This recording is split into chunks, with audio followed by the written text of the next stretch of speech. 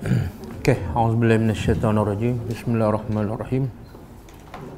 Alhamdulillahirabbil alamin, nahmaduhu wa nasta'inu wa nastaghfiruh. Wa na'udzu billahi min shururi anfusina wa min sayyiati a'malina. Man yahdihillahu fala mudilla lahu wa man yudlil fala hadiya lahu. Asyhadu an la ilaha illallah wahdahu la syarika lahu wa asyhadu anna Muhammadan abduhu wa rasuluh. Subhanaka la ilma lana illa ma 'allamtana innaka antal alimul hakim. Allahumma 'allimna ma yanfa'una wanfa'na bima 'allamtana wa zidna ilma. Allahumma ati anfusana taqwaha wa zakkiha anta khairu man zakkaha. Anta waliyuha wa maulaha. Rabbi yassir wa la tu'assir, Rabbi tammi bil khair, amma ba'du.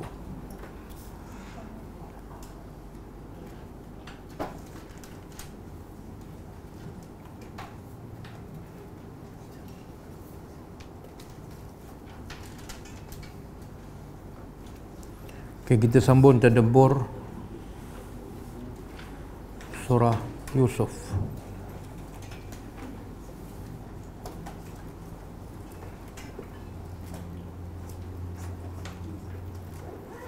Kita sampai ayat 52 kan? 62.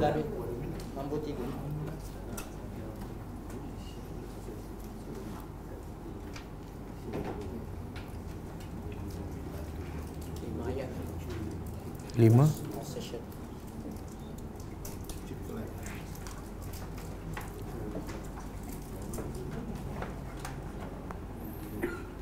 Okey, kita berhenti sampai cerita. Betul 62. Tapi cerita tentang apa?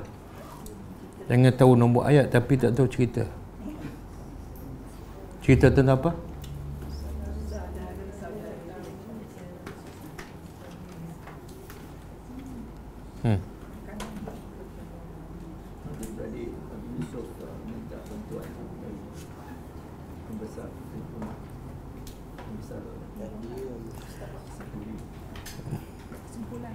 Ustaz buat kesimpulan.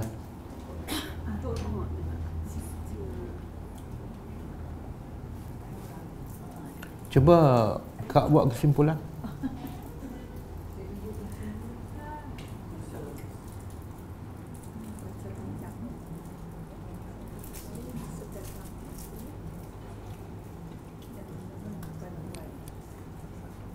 Okey. Saya buat soalan. Bila kenapa adik-beradik Yusuf datang ke Mesir? Sebab apa? Sebab masa tu seluruh Mesir dan juga adik-beradik Yusuf sebenarnya duduk di mana? Di Palestin. Juga ditimpa kemarau. Tumbuh-tumbuhan dah kering, tidak tumbuh. Jadi mereka pun datang ke Mesir. Kenapa mereka datang ke Mesir? Sebab kenapa dia pergi ke Mesir? Bila nak minta bantuan dia pergi ke Mesir. Sebab dia dengar cerita daripada orang ramai di Mesir ada seorang pemimpin yang baik dan pemurah, suka bantu orang. Kemudian bila dia pergi, Yusuf kenal tak mereka? Kenal? Yusuf kenal. Tapi mereka kenal tak Nabi Yusuf? Tak. Kenapa Yusuf kenal mereka?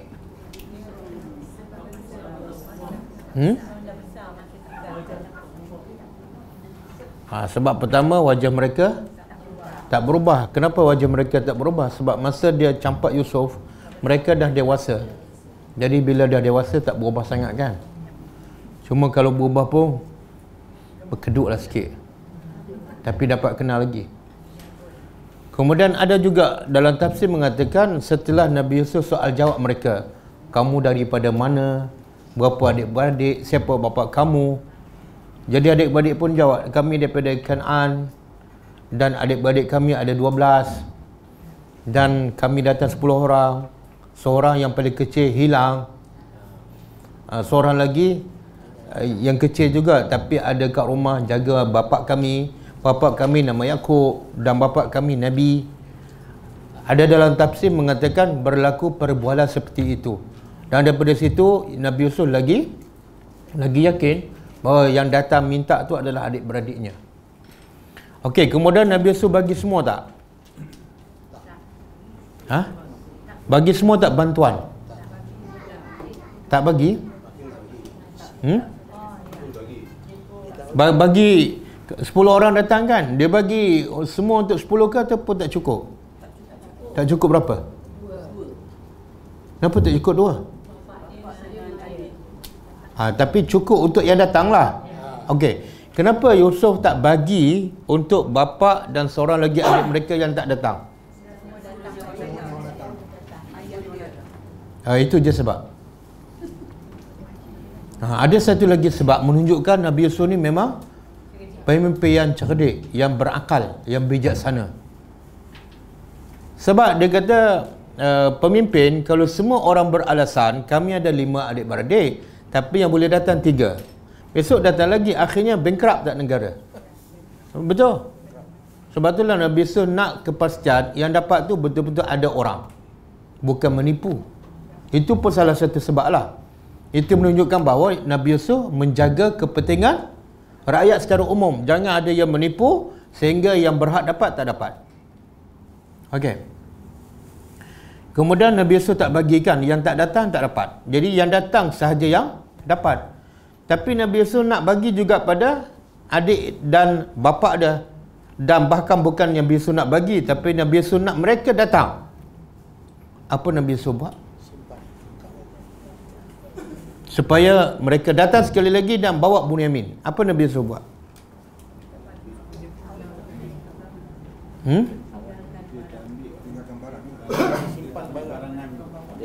Pertama Nabi Yusuf kata, kalau adik-adik kamu nak, dia kena datang lah.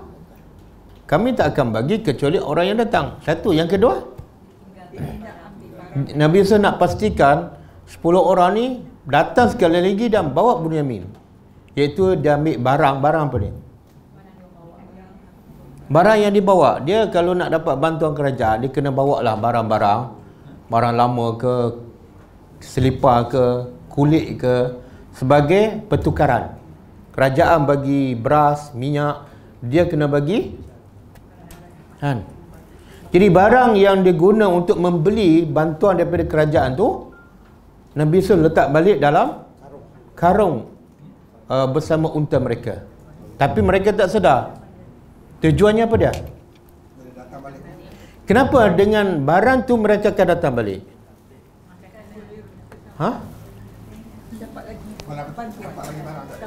Sebab dia nak dapat bantuan, dia kena ada barang untuk bertukar. Kalau tak ada barang tu, kemungkinan besar dia tak datang. Kenapa kami nak datang minta bantuan? Kami tak ada barang lama nak tukar. Faham? Satu. Yang kedua, ialah bila Nabi Yusuf letak balik barang tu, menunjukkan apa? Menunjukkan Nabi Yusuf nak mereka faham, Yusuf ni seorang pemimpin yang sangat baik. Barang yang kamu patut bagi pada kerajaan pun, kerajaan pulang balik. Jadi kalau pemimpin ni sangat-sangat baik, sepatutnya datang lagi lah. Boleh? Boleh Tapi dalam proses dia jumpa adik-beradik minta bantuan, ada tak unsur-unsur balas dendam? Tak ada. Nabi Yusuf ada kuasa tak nak balas dendam? Tapi sikit pun dia tak balas dendam kan? Apa kelebihan Nabi Yusuf tu? Dia panggil apa tu? Dia ada orang, dia nak balas dendam tapi tak mampu. Ada orang, dia mampu balas dendam tapi dia tak balas dendam. Dua benda yang berbeza kan? Contoh, orang pukul kita. Kita nak pukul dia tapi kita tak mampu sebab dia lembek. Ada satu peristiwa, dia pukul kita, kita lagi kuat pada dia. Kita nak balas dan nak belasah dia boleh, tapi kita tak lawan. Dua benda yang berbeza. Yang pertama tu, kalau kita nak balas dendam tapi kita tak mampu nak balas dendam, itu dipanggil apa? Itu setakat sabar je lah. Sabar. Saya sabar je lah. Nampak macam saya tak boleh buat apa. Tapi kalau dia mampu nak balas dendam, tapi dia tak balas dendam, itu dia panggil. Yang mana antara dua tu lagi susah? Yang mampu. Nabi Yusuf dalam keadaan dia mampu tak? Mampu, dia ada kuasa. Dia mampu tak bagi bantuan? Mampu. Dalam bahasa Arab dia panggil halimun. Halimun. Salah satu sifat apa ni?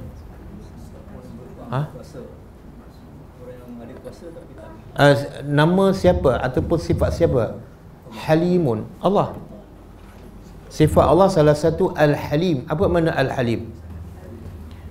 Allah boleh nak azab manusia yang ingkar, yang kufur dia setiap hari berpuluh-puluh tahun. Allah boleh je, tapi Allah tahan azab tu walaupun Allah mampu. Itu dia panggil Halimun. Faham? Sifat Allah tu ada pada Nabi Yusuf AS. Boleh?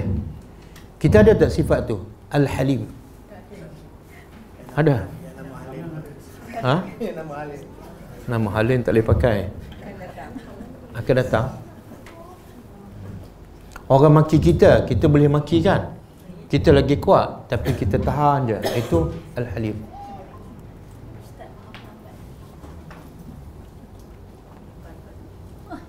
Okey, soalan ini ulang kaji pelajaran yang lepas. Kenapa Nabi Yusuf minta dibawa Bunyamin? Sepatutnya sebagai anak, yang pertama setelah lama berpisah, sepatutnya yang pertama dia nak jumpa bapa ke adik?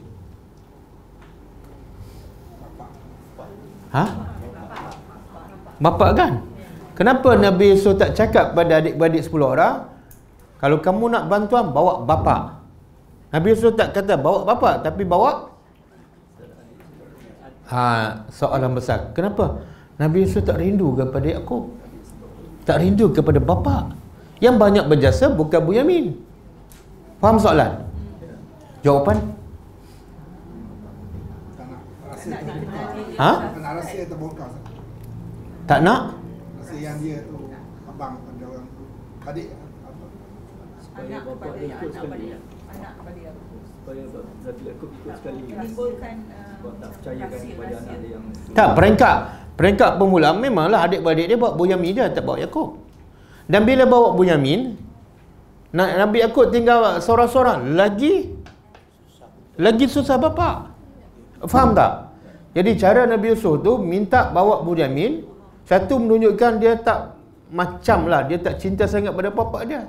Jumpa lambat pun tak apa. Yang kedua, menyebabkan bapa dia lagi susah duduk sorang-sorang. Faham? Jadi soalannya kenapa? Itu tadabbur tu. Jangan baca je. Tapi bapa dia, Nabi Yaqub buta. Yalah, Nabi Yaqub buta, lagi perlu dia bantu, lagi perlu dia jumpa. Mungkin dia fikir Ustaz, kalau Bunyamin pergi, Nabi mesti bawa ayah dia. Tak, dia tak fikir macam tu. Dan memang adik-beradik dia tak bawa pun. Bawa Bunyamin je. Dia tinggal seorang lah. Yalah, sebab tu saya tanya soalan tu.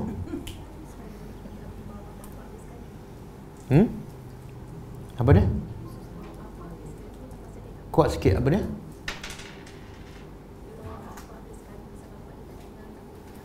Tak, dia tak bawa apa dia.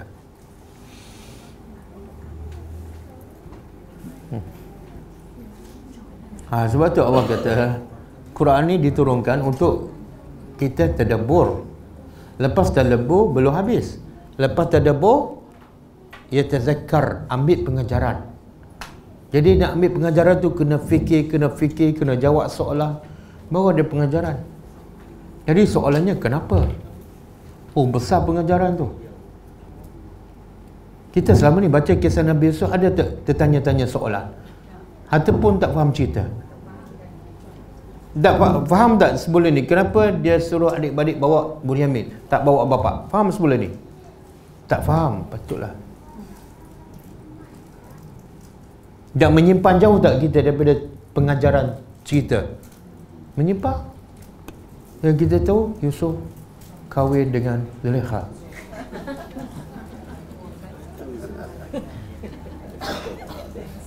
Menyimpang jauh.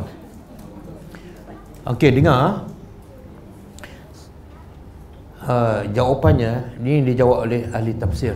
Dia kata sebenarnya semua pergerakan tindakan Nabi Yusuf semua berdasarkan wahyu. Allah yang suruh Nabi Yusuf jemput Muein, bukan jemput bapa dia. Apa hikmahnya?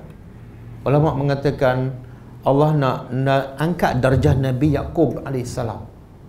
Cara Allah nak angkat Nabi Yaqub AS ialah Allah bagi susah betul-betul. Kamu dah hilang Yusuf susah, tapi ada Muein, ada juga yang merawat hati Yusuf, Yaqub. Sekarang Allah nak angkat lagi darjahnya, caranya apa?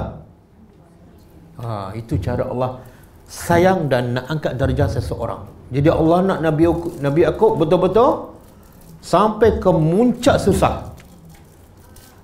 Boleh faham tak? Boleh faham.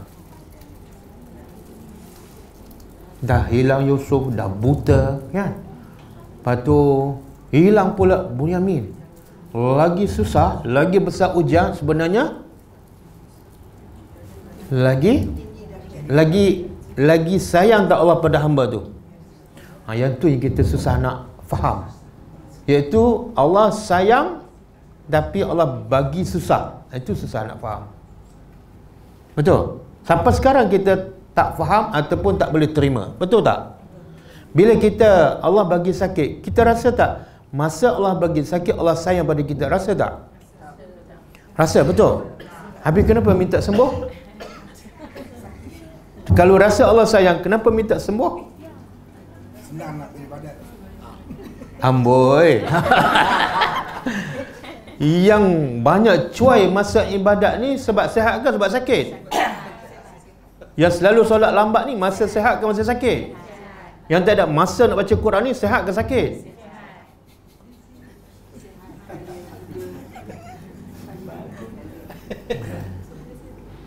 Allah tahu banyak manusia lara sebab nikmat. Allah tahu. Jangan kita buat macam-macam tahu. Sebenarnya kita tak tahu. Kita tak tahu apa dia. Iaitu dengan kita susah baru kita cari Tuhan, baru kita dekat dengan Allah, baru kita berdoa, baru kita bergantung kepada Allah. Bila dah senang, jalan je. Cuti sebulan, kelas tak pergi, tak sedih pun. Bila sakit, baru rasa ya Allah rugi tak pergi kelas. Bila masa tak boleh pergi. Betul kan? Dia yang dia panggil apa? Kafe nikmat. Bukan. Oh, kafe nikmat tu kafe terus. Dia panggil kufur. Kufur. Kufur. Kufur dengan kafe. Lain. Kafe tu orang dah kafe keluar dari Islam. Kufur ni makna ingkar nikmat. Tengok besar tak pengajaran? Besar tak penderitaan Nabi Yusuf, Nabi Yaqub? Oh, besar.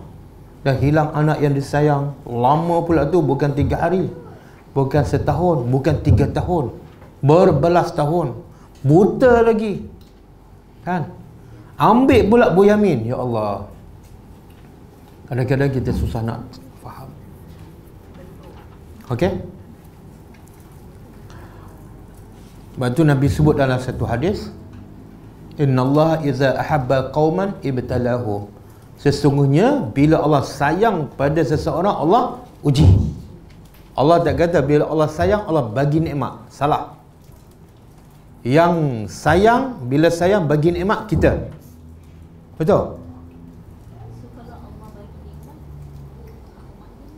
Uji. Susah pun uji. Allah uji dengan susah dan senang. Tapi bila Allah sayang, tanda sayang pada Allah bagi ujian yang susah, bukan ujian nikmat. Ya, kita macam sayang pada anak, kita bagi susah ke bagi senang. Dan hasilnya apa? Hasilnya dia sayang tak pada kita dengan kita bagi nikmat tu. Bukan kadang-kadang, selalu. Bila kita bagi telefon kan, dulu sebelum ada telefon, kita panggil sekali dua kali dah datang dah. Tapi bila ada telefon 10 kali tak datang, rupa-rupa duk main game, telinga tu pekak dah. Sebab apa? Sebab nikmat yang kita bagi. Jadi Allah nak ajar kita, kalau nak bagi, kalau kita sayang pada seseorang, bagi dia susah. Supaya apa? Supaya dia cari kita, dia bergantung pada kita. Tapi salah lah, bergantung pada orang salah. Kita bagi anak kita susah, tapi biar dia bergantung pada Allah. Sekarang mana anak-anak bergantung pada Allah? Anak-anak bergantung bukan pada mak bapak, bergantung pada duit mak bapak. Betul? Kalau kita tak bagi duit, muka masam je, macam nak kiamat. Okey, kita sambung. Jadi ayat yang lepas, okey, satu lagi pengajaran Nabi Yusuf, pemimpin ke, siapa ke, kena guna salah satu cara yang Nabi Yusuf guna. Apa dia? Dia panggil apa? Buat sekatan ekonomi. Sekatan ekonomi. Nabi Yusuf buat tak sekatan ekonomi? Buat kepada siapa? Adik-beradik dia. Kalau kamu tak bawa adik kamu, kami akan tak bagi bantuan. Tak bagi bantuan sekatan ekonomi. Jadi boleh tak kita sekat bantuan dengan tujuan kebaikan untuk mereka? Boleh. Apa dalil kisah Nabi Yusuf? Dan sekarang sekatan ekonomi digunakan oleh siapa? Orang kafir. Orang kafir bila nak tekan negara Islam, dia buat sekatan ekonomi. Betul? Kita tak guna sebab kita lemah. Kita lemah. Bolehlah saya bagi contoh. Contohlah orang miskin, dia perlukan bantuan. Tapi kita dah bagi bantuan, dia tak berubah juga. Kita boleh tak buat sekatan? Boleh? Kalau kamu tak berubah, kami tak akan bagi bantuan. Boleh? Nabi Yusuf buat. Kalau kamu tak bawa adik kamu, tidak ada bantuan. Lepas ni jangan datang. Bahkan Nabi Yusuf bagi amaran. Satu, tak ada bantuan lagi selepas ni. Yang kedua, siapa ingat? Siapa ingat? Siapa tak ingat? Jangan datang lagi kelas kalau tak ingat. Tengok ayat 60 tu. Ayat 60.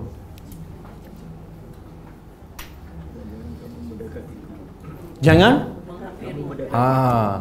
bukan setakat lepas ni tak ada bantuan, kamu tak boleh masuk dekat Mesir ataupun tak boleh masuk istana. Boleh faham? Jadi pengajarannya boleh kita gunakan kaedah tu, iaitu sekatan ekonomi ataupun sekatan apa-apa saja bantuan demi kebaikan orang tu. Dan juga di sini Nabi Yusuf bila dia nak benda yang baik, mesti ada dua. Satu, cara menggalak, mendorong. Satu, cara mengancam ataupun memberi amaran. Dan sebenarnya itu cara Al-Quran. Quran bila Allah nak kita masuk syurga, Allah ada dua cara kan. Pertama, mendorong, buat ni dapat syurga, buat ni dapat pahala kan. Tapi kalau tak buat, mesti ada dua. Nabi Yusuf guna dua. Nabi Yusuf nak jumpa dengan Bu Yami, nak jumpa dengan bapa, dia guna dua cara. Pertama, mendorong, menggalakkan. Apa dia? Kalau kamu bawa Bu Yamin, dorongannya apa dah? Hadiahnya apa? Dapat bantuan. Sebab aku sebaik-baik penolong. Tapi amaran, kalau tak bawa, tengok. Cara tu berkesan, menyebabkan adik-beradik dia datang. Jadi cara kita mendidik anak pun kena ada dua cara tu. Kalau buat macam ni, ada hadiah. Kalau tak buat, rotan. Tapi jangan cakap rotan je, 20 tahun tak pernah rotan pun. Akhir sekali anak kita kata apa? Mak aku cakap je. Kalau dah berjanji, bila dia tak buat, kena buat betul. Okey. Dan juga ayat 62, apa kata Yusuf? Yusuf berkata kepada Fityan. Sebelum ni, Fityan ni, ingat tak kisah? Masa Yusuf masuk penjara, siapa yang masuk penjara bersama Yusuf? Siapa? Pekerja. Cuba tengok ayat tu. Allah guna perkataan apa? Ha? Layan. Ayat berapa ni? 62.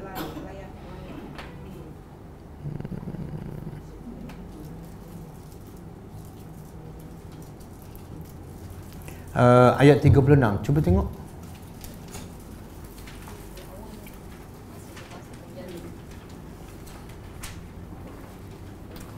Wa dakhala ma'ahu as-sijna fatayani. Kan? Ada? Masuk bersama Nabi Yusuf dalam penjara dua. Tengok fatayani. Apa maksud fatayani? Pelayan raja. Sebab apa dia masuk penjara? Sebab dia buat salah. Tapi masa ni pelayan ni adalah pelayan raja. Faham? Nabi Yusuf hanya sebagai banduan. Tapi bila Nabi Yusuf pegang kuasa, Yusuf berkata pada siapa? Nabi Yusuf arah siapa letak barang dalam karung bekas makanan adik-beradik dia. Nabi Yusuf perintah pada siapa? Pelayan. Ha? Pelayan. Sekarang pelayan tu jadi pelayan siapa? Subhanallah. Pengajarannya apa?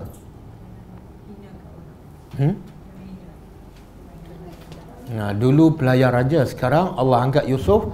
Yusuf pula ada pelayan. Yusuf pula ada pekerja khas. Dia arah aja. Faham? Jadi Allah bila nak angkat seseorang, maka tak perlu bekerja keras. Hanya perlu apa? Tak. Nabi Yusuf asalkan budak dicampak dalam perigi, kemudian masuk istana sebagai hamba. Tengok-tengok kemuncaknya raja, bukan hamba dah. Daripada hamba betulkan jadi raja. Semua tu hikmahnya, kelebihan Nabi Yusuf iaitu bertakwa. Yang kedua, sabar. Semua ujian tu Nabi Yusuf sabar je, tak marah, tak melenting, tak kecewa. Tak adalah tunjuk rasa tak puas hati dengan Tuhan. Dahlah kena campak, kena jual sebagai hamba, kena masuk dalam penjara, tak. Sabar dan takwa. Maka nak tempat yang mulia di sisi Allah, perlu sabar dan takwa.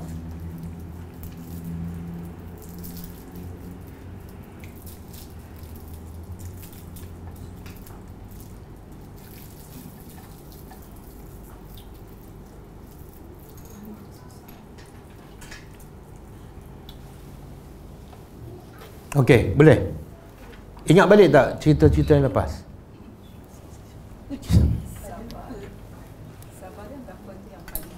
Ya. Pelajar pun kena sabar. Kalau tak sabar, susah nak makam tu tinggi di sisi Allah. Kalau dengan solat saja tak jadi. Dan guru lagi kena banyak sabar. Dengan kerana okey, falamma terjemah. Maka ketika mana ataupun tatkala raja'u daripada perkataan rujuk, dia jadi bahasa Melayu kan. Melayu bila guna perkataan rujuk? Bila lepas bercerai kan, dia guna apa? Rujuk kembali kan. Dia guna dua-dua. Arab pun guna, Melayu pun guna. Rujuk kembali. Maka tatkala mereka kembali. Siapa mereka ni? Kembali ke mana? Ila abihim, kepada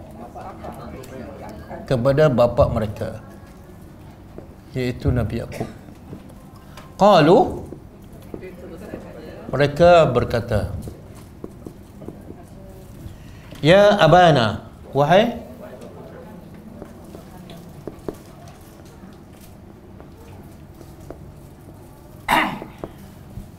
Muein apa dia?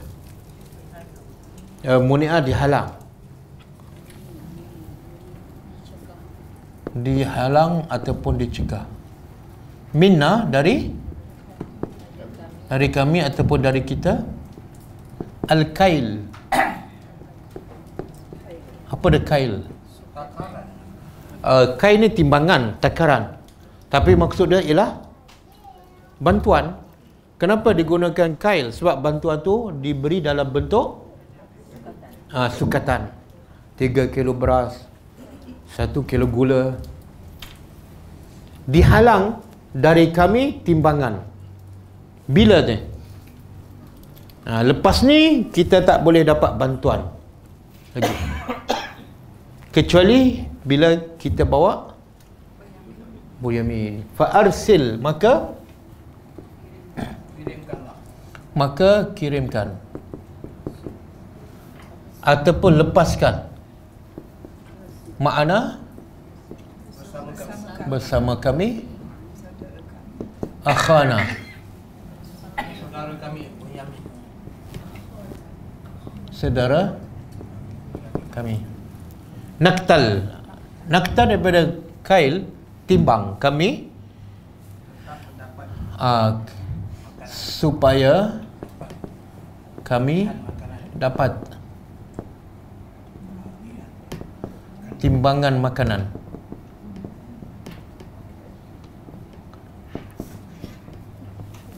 Tengok bahasa adik-beradik ni. Masa dia tak suka pada Yusuf, dia kata apa? Dia kata apa pada bapa dia? Anak kamu mencuri. Anak kamu mencuri. Dia tak kata saudara kami. Pada Yusuf tu adik-beradik dia. Cuma lain mak. Tapi bila dia nak benda yang baik, dia kata apa? Akhana. Dia tak kata anak engkau. Faham tak? Bila tu dia sebut saudara kami. Bila dia ada kepentingan. Faham? Itu perangai manusia. Bila dia suka, dia sebut bahasa cantik je. Abang tu. Bila dia tak suka, tu Muhammad tu. Biasa macam tu. Biasa. Sama lah kita kalau dengan suami, bila suka, sayang. Bila tak suka, ayah dia.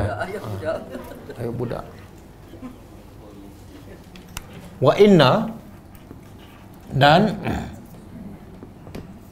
sesungguhnya kami lahu apa dah? Baginya. Bagi siapa? Bagi Bunyamin itu lahafizun. Pasti menjaganya. Okey. Dia kata apa? Kepada bapa dia, lepas ni kita tak akan dapat lagi bantuan kecuali kita pergi bawa Bunyamin. Dan nak bawa Bunyamin tu, jangan risau, kami akan jaga. Kenapa adik-beradik dia terus cakap pada bapa, kami akan jaga? Kenapa? Sebab dia ingat sejarah lama. Sejarah lama masih dalam ingatan mereka. Aku nak minta Yusuf pun bapa aku dulu tak bagi, tak percaya. Ini nak minta Bunyamin pula. Dan dulu kami kata kami nak jaga, tengok-tengok hilang. Nak minta pula Bunyamin bukan senang. Terus dia kata insya-Allah kami jaga. Faham?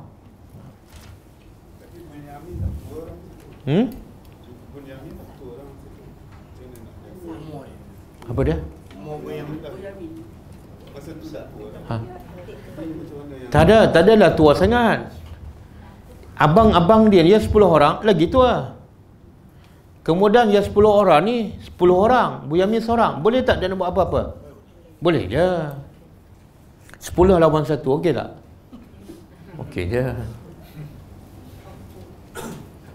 Kemudian apa reaksi Nabi Yaqub? Dia berkata,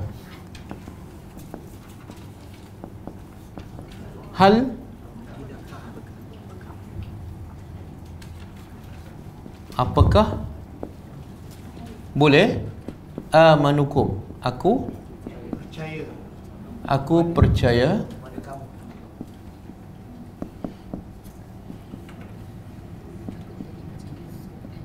kepada kamu alaihi, ke atas Bunyamin. Bolehkah aku percaya pada kamu untuk menjaga Bunyamin? Illa, melainkan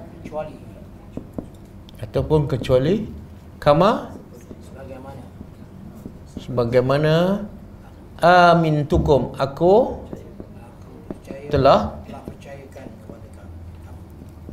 percaya kepada kamu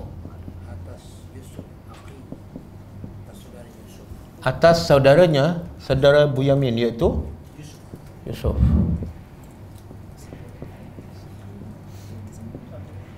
Min qablu. Apa maksud ni?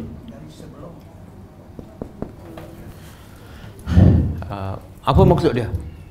Boleh tak aku percaya pada kamu sebagaimana aku dah percaya kepada kamu masa kamu minta Yusuf, tapi apa berlaku? Boleh ke tak? Untuk kali kedua. Itu menunjukkan apa ni? Pengajarannya apa? Mana sejarah lama masih kuat dalam ingatan Nabi Yaqub. Jadi Nabi Yaqub ambil pengajaran. Apa pengajaran dia?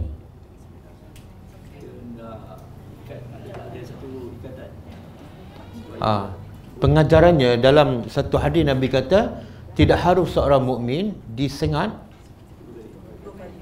2 kali di lubang yang sama. Faham tak? Bila orang tipu kita sekali, jangan biarkan ditipu. Bila kita ditipu oleh orang yang sama 2 kali, makna apa? Kita tak beriman. Kita tak beriman. Sebab apa? Nabi nak bagi tahu orang beriman cerdik. Lepas kena tipu sekali, tak mungkin ditipu kali. Kalau ditipu orang yang sama 2 kali, 3 kali, memang bukan beriman. Walaupun dah 3 kali umrah. Ya, Ustaz, saya asyik kena tipu. Siapa? Orang yang sama. Makna dia tak beriman. Orang beriman kena cerdik. Dia macam mengundi, Ustaz. Yalah, itu dah berapa kali kena tipu tu. Mengundi dengan iman. Boleh faham. Jadi Nabi aku nak beritahu, aku tak akan mudah tertipu sebab aku dah ada pengalaman sekali.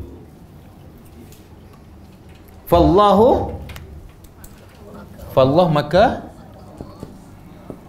Allah khairun, sebaik-baik. Penjaga. Siapa cakap? Sebaik-baik penjaga. Siapa yang cakap Allah sebaik-baik penjaga? Agak-agak siapa cakap? Tak. Nabi Yaqub. Oh, Nabi ya. Nabi Yaqub. Apa maksud ni? Aku susah nak percaya pada kamu sebab dah berlaku sejarah sebelum ni. Kemudian Nabi Yaqub kata apa? Allah sahaja sebaik-baik penjaga. Apa maksud dia?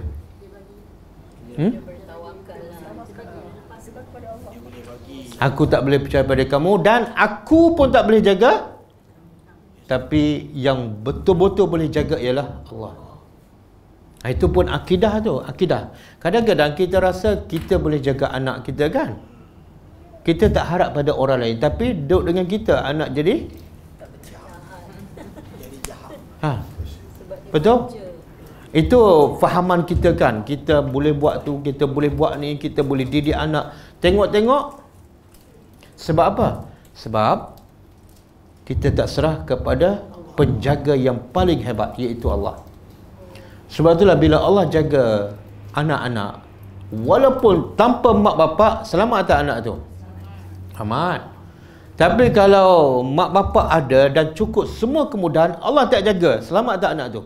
Tak. Ada tak contoh dalam Quran, mak bapak tak ada tapi Allah jaga dia? Nabi, orang kata pula itu Nabi, Ustaz. Contoh yang bukan Nabi.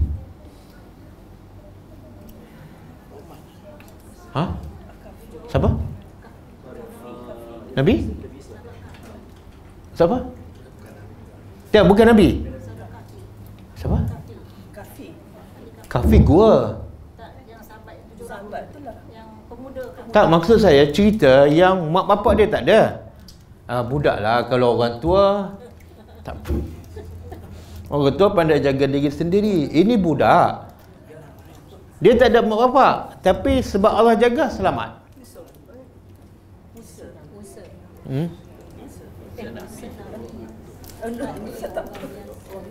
Bukan Nabi.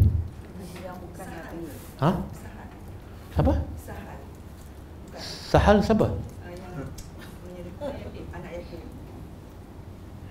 Cerita dalam surah apa?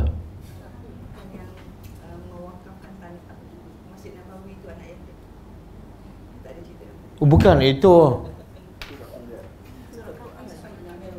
kemudian. Tak, cerita apa tu? Surah Kahfi banyak cerita, ada 6-7 cerita. Anak yatim, bila anak yatim, mak bapak ada tak? Dan berapa umur dia?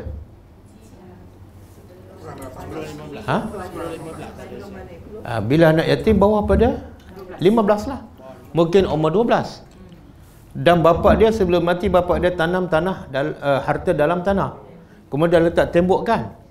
Kemudian tembok tu nak tumbang. Bila tumbang, harta tu akan terbongkar. Dan orang kampung memang jahat. Bila nampak dia akan rompak. Tapi Allah nak jaga harta tu supaya tidak dicuri. Caranya apa dia? Tak, Allah hantar Musa dan Khidir datang daripada jauh. Salah satu tujuan nak betulkan tembok untuk selamatkan harta supaya anak yatim bila membesar ada harta. Faham? Mak bapak tak ada. Orang kampung jahat. Tapi budak tu selamat tak? Sebab apa? Allah jaga. Sama juga Nabi Ismail kan, duduk kat kota Mekah. Semua tak ada kan? Mak seorang, manusia tak ada, bapak tak ada. Tapi selamat tak? Selamat. Anak kita, mak ada, bapak ada, bilik ada, telefon ada, TV ada, semua ada, kereta ada. Tapi kadang-kadang tak selamat. Subuh tak bangun. Okey? Jadi walaupun dia Nabi, dia yakin sebaik-baik penjaga siapa? Allah.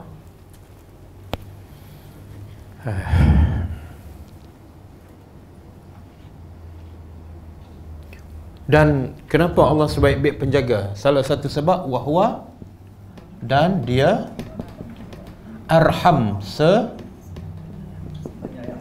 sebaik-baik rahimin, sebaik-baik penyayang. Rahim ini, kalau seorang rahim, kalau ramai rahimina. Apa maksud ni? Makna yang bersifat penyayang ramai tak? Ramai. Manusia sayang tak pada anak-anak? Mak bapak sayang tak?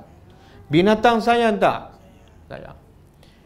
Tapi yang paling sayang ialah Allah sayang kepada hambanya. Bahkan antara Allah sayang pada hamba dengan mak bapak sayang pada anak, yang mana sayangnya lagi tinggi? Allah. Betul? Tengok, Allah sayang pada anak-anak kita lebih daripada kita sayang pada anak-anak kita. Buktinya apa? Allah kata apa? Ya ayyuhallazina amanu qu anfusakum wa ahlikum nara. Allah kata, wahai orang beriman, jaga diri kamu, mak bapak, dan lepas tu jaga anak kamu daripada apa? Tengok, sayang Allah bukan setakat pada kita, tapi pada anak kita. Dan Allah pesan, Allah wasiat, jaga diri kamu dan anak kamu daripada neraka. Okey? Kita sayang pada anak kita, tapi kita tak jaga mereka daripada neraka. Yang kita jaga daripada lapar, daripada gagal dalam peperiksaan. Betul? Daripada dicaci oleh masyarakat. Betul kan? Kadang-kadang anak kita tak solat, anak kita solat lambat, kita tak kisah. Tapi keputusan akademik mesti cemerlang. Betul? Quran tak baca tak apa, tapi telefon mesti ada sebab dia nak berkawan. Betul kan? Tak betul? Betul. Jadi Allah lebih sayang pada anak kita daripada kita sayang. Betul? Nabi pun cakap apa? Ajarlah anak kamu solat masa umur 7 tahun dan pukul masa kita masa 7 tahun kita ajar apa anak? Menulis, membaca, mengira. Kita tak ajar anak kita solat masa 7 tahun. Umur berapa kita ajar anak kita solat? Sekarang dah berubah, Ustaz. Sebab dia orang sekolah tadika yang dah belajar tu. Tengok sekolah tadika ajar. Kita ajar tak? Bila dia akhirat besok, Allah tanya tak? Cikgu tadika dah ajar tak anak kamu? Tak, Allah tanya kita ni. Sebab Allah perintah kamu jaga diri kamu dan anak. Allah tak kata serahlah anak kamu ke tadika. Kita yang akan menjawab soalan tu. Okey. Jadi Nabi Yaqub sayang tak pada anak dia? Tapi Allah lebih sayang pada Yusuf dan Muein. Sebab itulah kalau Nabi Yaqub jaga Yusuf, agak-agak jadi tak menteri. Agak-agak jadi tak menteri. Katalah Allah biarkan Nabi Yusuf duduk kat rumah tu, agak-agak apa jadi? Bergaduh setiap hari dengan 10 adik-beradik. Mungkin sampai satu masa, sampai satu tahap dia bunuh. Tapi bila Allah jaga, semuanya selamat dan akhirnya jadi menteri. Boleh? Okey, kemudian walamma, tatkala, Dan ketika. sekarang Yusuf dah jawab, Yaqub dah jawab tak? Dia benarkan bawa Muein. Dia jawab ke belum? Sebab dia kata penjaga yang paling. Tak, belum lagi. Belum lagi. Baru dia bagi tahu penjaga yang terbaik Allah, tapi belum dia bagi izin. Okey, dan tatkala fatahu, mereka membuka. Buka apa ni? Mata'ahum, barang-barang. Barang apa ni? Yang dibawa dari mana? Apa dia? Makanan-makanan yang diberi oleh Yusuf. Bila mereka buka je barang-barang tu, ada makanan dan wajadu. Di samping tu mereka dapati bida'atuhum, barang-barang mereka. Apa dia ni? Barang, dia macam barang yang terpakai untuk membeli bantuan daripada kerajaan. Dalam tafsir dia kata seperti kasut, kulit. Rodat, barang-barang mereka rodat telah dikembalikan. Ilaihim, kepada mereka. Bila dia tengok ada barang mereka, ada balik barang mereka, maka mereka kata apa pada Yaqub? Qalu, mereka berkata, ya abana, wahai bapa kami, ma nabghi, Apa yang kita inginkan. apa lagi kita nak? Apa lagi kita nak? Maksud apa? Yusuf ni, pemerintah ketika itu terlalu baik. Dia bagi semua 10 orang, semua 10 dapat. Kemudian dia pulang balik. Kita nak apa lagi? Baik sangat ni. Takkanlah kita tak ambil peluang untuk pergi sekali lagi, sebab dia baik sangat. Tapi syarat nak dapat bantuan mesti apa? Dia sebenarnya nak bagi tahu bapak dia, izinkanlah kami bawa Muein. Mana beri apa yang kita mahu. Hazihi, ini bida'atuna, barang-barang kami, barang-barang kita, raddat, telah dipulangkan, telah dikembalikan ilaina, kepada kita. Nak apa lagi? Baik sangat Yusuf ni. Kemudian wa namiru apa? Dan kita dapat memberi makan. Dan namiru daripada perkataan al-mirah. Al-mirah makanan. Al-mirah ini fi'il lah. Maknanya kami boleh lagi dapat makanan. Wa namiru, dan kami akan dapat lagi makanan. Ahlana, untuk keluarga kita. Wa nahfazu, dan sekali lagi dia berjanji, wa nahfazu, dan kami akan menjaga akhana, saudara kami, iaitu Bunyamin. Dan lepas tu kami bawa Bunyamin, maka kami dapat apa? Tambahan. Wa nazdadu, dan kami Tambahan. akan dapat Tambahan. Tukaran. tambahan Takaran. kaila ba'ir. Takaran. Ba'ir unta. Kail Sukatan. Kerana adanya Bunyamin, mungkin berat barang yang dapat tu macam satu unta lah. tak, dia kan dah sebelum ni dah pergi. Dia bawa 10 unta untuk 10 orang. Dia dapat berapa banyak barang? Sebanyak 10 ekor unta lah. Bukan unta, tapi barang di atas unta tu. Dan bila kami bawa pula Bunyamin, jadi 11 orang. Bertambah pula satu makanan sebanyak unta tu. Faham? Maka bertambahlah. Sebab orang dah bertambah.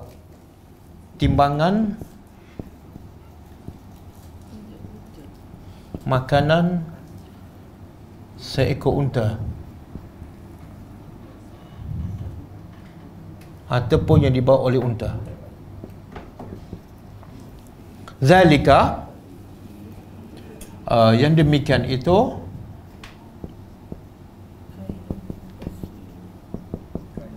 kailun, apa dah?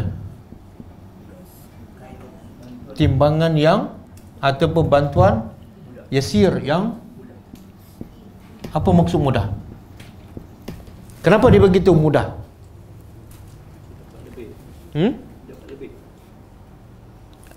Tak, bukan lebih kat sini. Kami dapat lebih. Dan untuk dapat lebih itu mudah.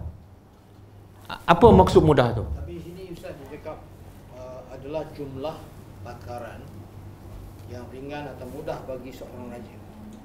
Yalah, apa maksud? Dia rajakan lebih Masalah, tak ada masalah. murah hati lah. Kalau nak dapat lebih untuk seekor unta bagi raja yang pemurah, yang baik hati, faham? Kalau pemimpin tu selalu bagi bantuan 5,000 seorang, tiba-tiba nak 3,000, senang ke susah? Senang. Tapi raja mana tu? Raja Yusuf lah. Bukan raja sekarang.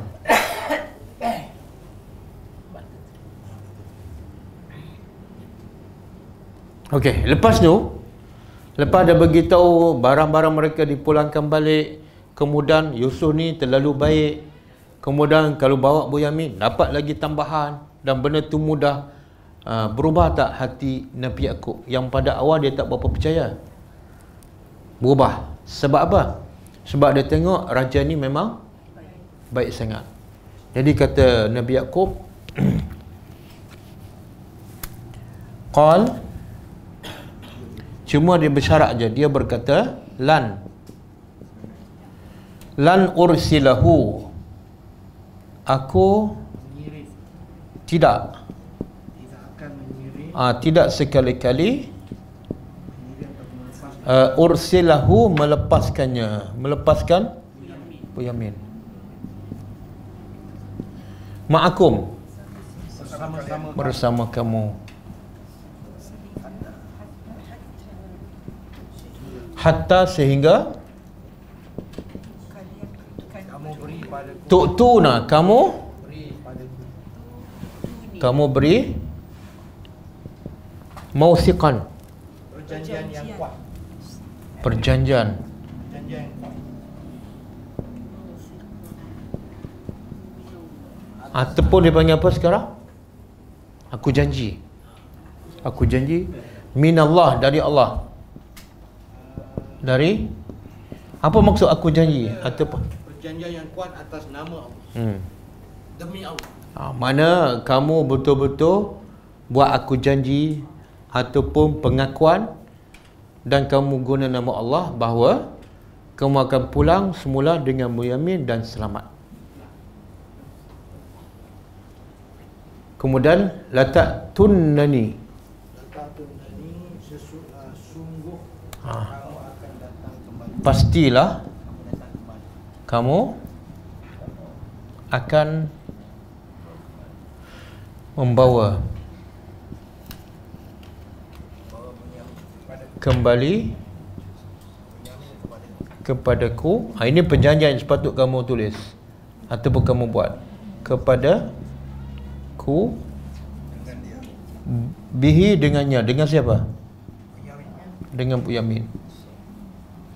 Kecuali tengok orang yang beriman, dia tak kata kok mana pun kamu kena bawa balik semula Muein dengan selamat. Stop, tak ada kecuali. Illa kecuali an yuhata bikum, kamu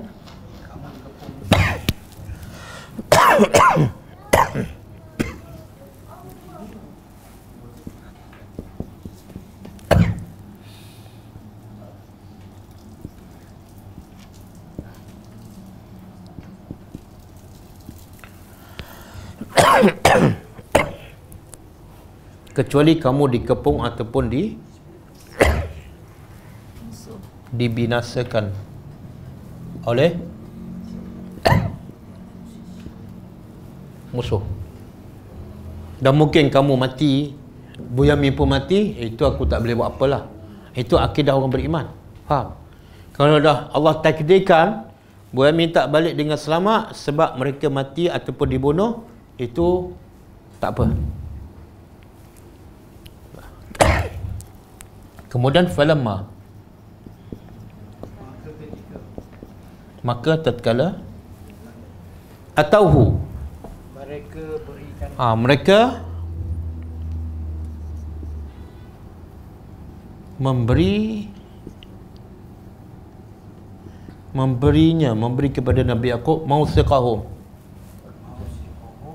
janji mereka.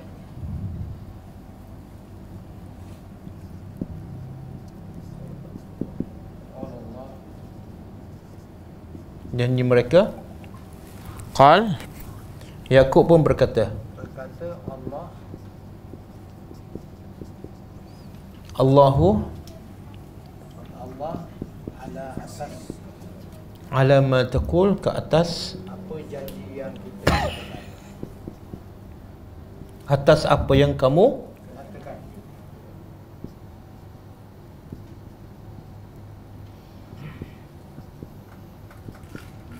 Ini takulu ke takuluna? Ma naqulu wakil. Ha? Oh, nakul. Ma naqul. Nun. Kami nun. Atas apa yang kami katakan adalah wakil. Disaksikan oleh Allah. Wakil ni dia lebih kepada penjaga. Contoh, saya wakilkan kerja ni kepada awak. Apa maksud dia? Mana tugas tu dia kena laksanakan. Boleh faham? Jadi akhirnya Nabi Yaqub serah kepada siapa? Kepada Allah sebagai wakil. Aku serah pada Allah. Penjaga. Boleh? Itu akidah orang beriman. Jangan kita yakin kita saja boleh jaga, duit kita banyak, semuanya selamat. Tak. Hebat macam mana kita, walaupun kita Nabi, kena yakin yang betul-betul selamat menjaga ialah Allah. Ataupun bahasa dia Ustaz, dia maknanya apa yang kamu kata dan janji kepada aku ni Yaqub cakap pada anak dia. Maknanya disaksikan oleh Allah dan akan dijaga. Tak, sebenarnya disaksi, antara saksi dengan menjaga mana yang lebih diperlukan? Menjagalah. Kalau saksi dalam bahasa Arab apa dia? Saksi dalam bahasa Arab. Tak, saksi dalam bahasa Arab syahidun. Kalau nak maksud saksi di sini, Allahu ala ma naqul syahidun. Jadi bukan maksud syahid, bukan maksud saksi, tapi penjaga.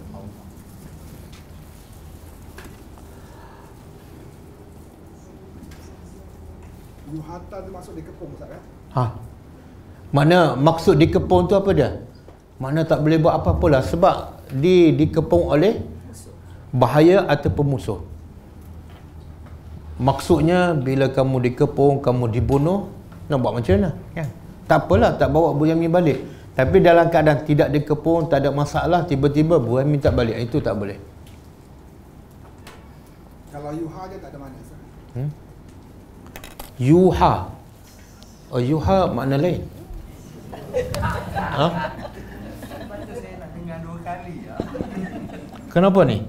Isteri dia nama Yuha. Oh, yuha. Ada 2 sana. Ha? Yuha makna dia diwahyukan. Yuha, diwahyukan. Oh, dah kahwin lama, dah dapat anak, baru tanya makna. Ha?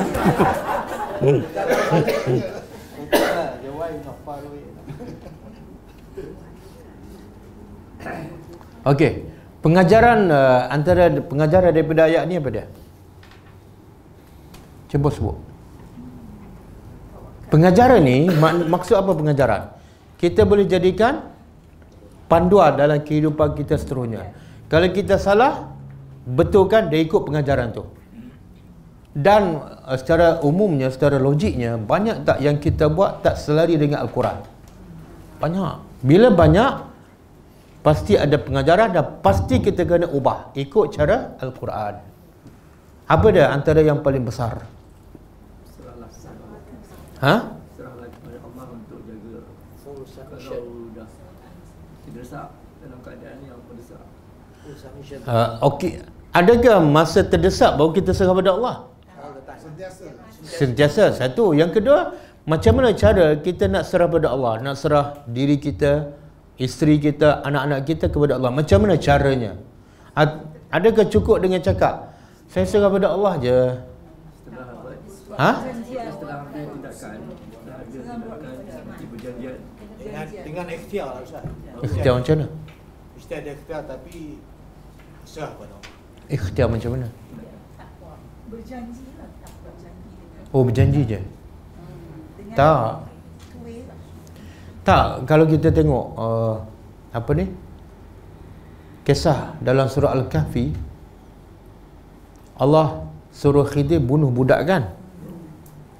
Sebenarnya bunuh tu membinasakan ataupun menjaga? Ha? Bunuh budak kecil tu sebenarnya binasakan dia ke menjaga dia? Ha? Tapi dengan mata kasar Ustaz memang.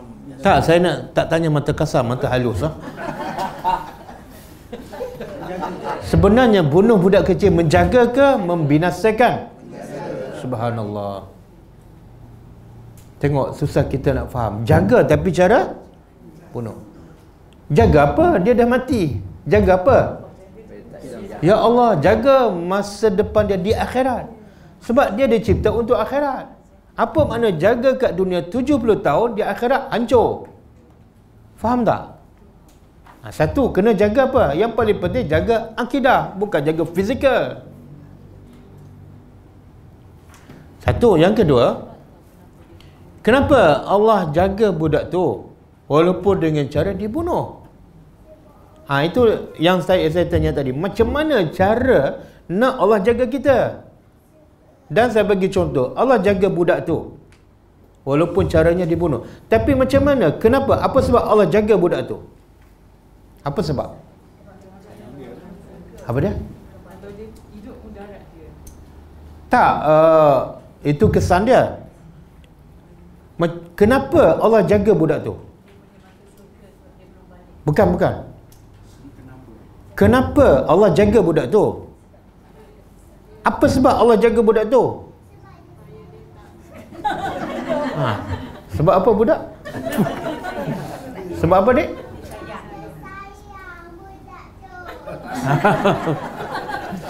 Sebab dia sayang budak tu. Okey, soalan seterusnya adik. Kenapa Allah sayang pada budak tu sehingga Allah jaga budak tu? Allah nak jaga yang orang lain. Tak menjawab soalan ha? Sebenarnya jawapan Allah sebut dalam surah Al-Kahfi. Allah sebut. Kan sebab tak tahu sebab ni lah Musa ingkar. Musa kata apa pada Khidir? Kenapa bunuh budak kecil yang tak berdosa? Dahlah budak kecil tak ada dosa, dia tak buat apa-apa, kenapa bunuh? Yang tu Musa tak boleh terima. Lepas tu barulah Khidir bagi tahu sebab apa dia bunuh. Ha? Jaga ibu apa? Ibu apa dia?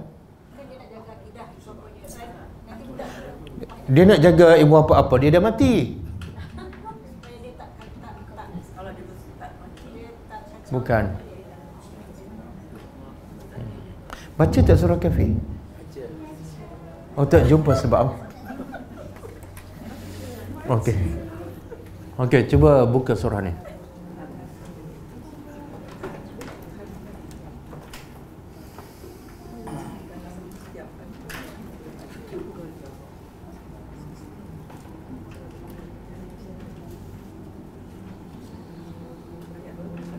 Ayat 74 kan Ustaz? Ayat 74 dia bunuh. Tapi sebab dia bunuh. Ayat 80.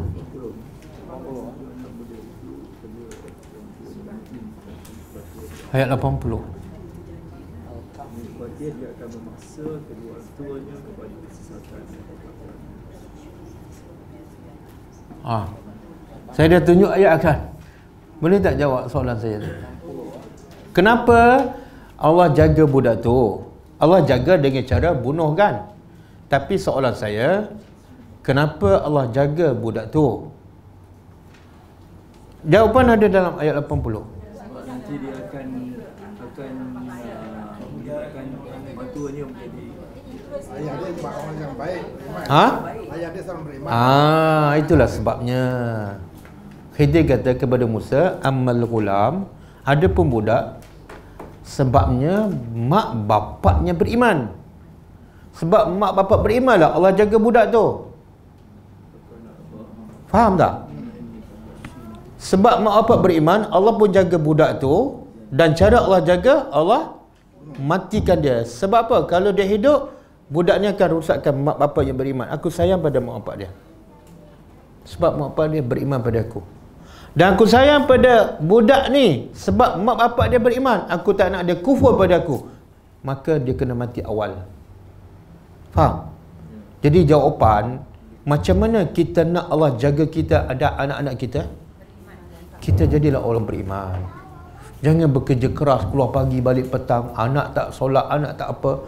Lepas tu alasan saya serah pada anak saya pada wang gaji, saya serah pada anak saya dengan duit yang banyak. Tak. Jadi kamu jadi orang beriman, Allah jagalah anak kamu. Yang anak yatim tu pun sebab apa Allah jaga anak yatim? Sebab Allah sebut tu, tengok. Cuba tengok ayat tu. Ayat ke berapa? Yang tembok tu yang Ustaz. 82. Tengok. Adapun tembok itu, maka kepunyaan dua anak yatim di bandar, dan di bawah tembok itu ada harta, dan bapa kedua anak yatim soleh. Itulah sebab. Ini ramai orang yang terlepas pandang. Dia ingat dia boleh jaga anak dia dengan gaji dia besar, dengan simpanan yang banyak. Faham? Jaga anak, jadilah mak bapak yang beriman, yang bertakwa kepada Allah. Allah jaga. Allah jaga dia, Allah jaga anak, Allah jaga harta sekali. Boleh? Dan Allah jaga Yusuf kan, walaupun jauh daripada mak bapak, walaupun dicampak dalam telaga, walaupun jadi hamba, walaupun jadi banduan, Allah jaga. Sebab apa? Bapak dia beriman, Nabi Yaqub. Dan Nabi Yusuf sendiri bertakwa dan bersabar. Boleh kan? Kalau saya kata kenapa kita bekerja keras, keluar pagi balik petang? Kenapa? Masa muda dulu. Kita akan jawab apa? Sebab nak cari duit. Okey, soalan kedua, kenapa cari duit? Sebab apa? Anak-anak, tengok kan? Jadi maksudnya kita jaga anak dengan duit. Betul? Sebab tu akhirnya anak terbiar. Anak lara kan, buat apa dalam bilik kita tak tahu. Bila cuti sekolah, buat apa kerja, anak buat apa kita tak tahu. Itu salah.